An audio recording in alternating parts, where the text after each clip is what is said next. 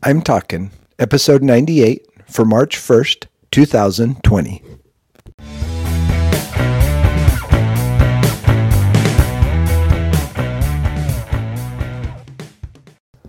This is Joel from the I'm Talking Microcast, where I share my thoughts on a topic that has piqued my interest this past week. This week, we're talking still. This week, as we talk about the word still, we're really looking at it in terms of calm with peace, that kind of still, a stillness, a quietness, maybe even solitude might fit into that a little bit. And the opposite of what I'm thinking about is maybe hectic, confused, and those kind of things come to mind. So this week we're going to talk about still and what that means and what it might look like.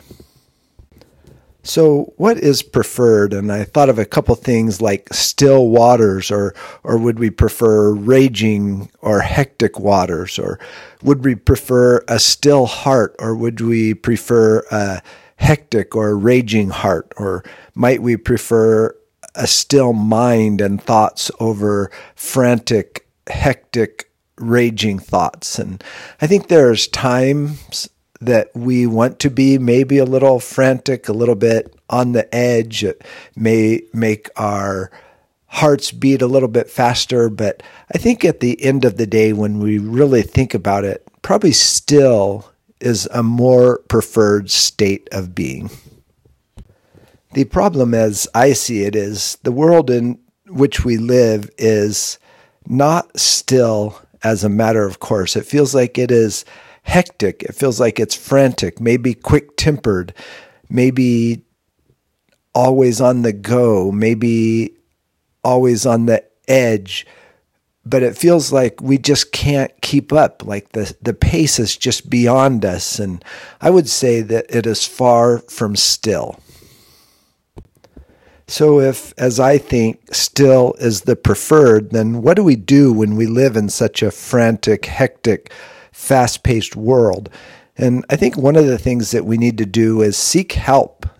Put yourself in position where people can help you calm yourself, that they can help you still the raging waters, whether it be your mind racing or your heart racing or whatever the case may be, where you seek those who can help you be more still. And maybe it's professional help. I'm not sure where it ends, but find a way, find people, find situations that can help you be still. The other thing is, when you are in a still mode where you feel like your mind is at rest and your heart is at rest and you feel comfortable and quiet in the place that you are, think about those times and what it took to get you there. And much like exercise is necessary for our muscles to stay healthy, we need to exercise our ability to be still in the midst of the hectic. And if we don't put that muscle to use, we won't know how to use it when the time comes where it becomes necessary to use that muscle to be still and move forward appropriately. The other thing I think that can help is to seek truth. Oftentimes, the hectic nature of our environment is because people are overreacting to situations, to information, without finding out the whole story, without really seeking the truth of the situation, without seeking the truth of the environment that you're in, and making prejudgments that are incorrect, that cause hectic nature to come out. And in the seeking of truth, I think we can learn to be still as well. One thing that I recognize as a manager in previous lives and as a leader in previous lives where I have had the opportunity to lead people is that good leaders know how to be still. They know how to provide stillness to their employees. They recognize that in the hurried pace of the world and trying to meet deadlines and trying to get ahead, that they can bring a calmness, a stillness to the environment that allows their employees to perform at their best.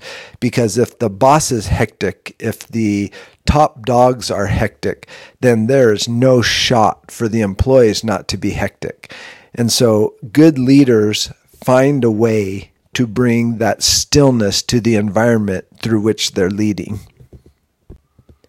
Because I believe that about good leadership, then it brings me to the ultimate leader of the universe, of the world in which we live, the Creator God. And in Psalm 46:10, it starts with the words, "Be still." And then there's a semicolon there, which means pause. And so it says, "Be still," and then you wait. And then it says, "And know that I am God." I think it's a requirement that we need to learn to be still and know that God exists, and know that God is who he says he is, and know that God is in control.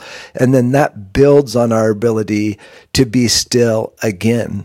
And if we do that, if we rest in the knowledge that God is God, then our ability to be still in the hectic world in which we live becomes apparent to those we come in contact with. We actually draw people to God because he has allowed us to be still because we know who he is. The end of that verse ends in exaltation, which basically says, if we know that we can be still, if we learn that we can be still and recognize who God is and exalt him, then that draws others to the same conclusion. They can learn to be still. They can recognize who God is, and God will be exalted in that as well. And so I end with this: in the hectic world in which we live, be still and know that he is God. Until next week, this is Joel from the I'm Talking Microcast.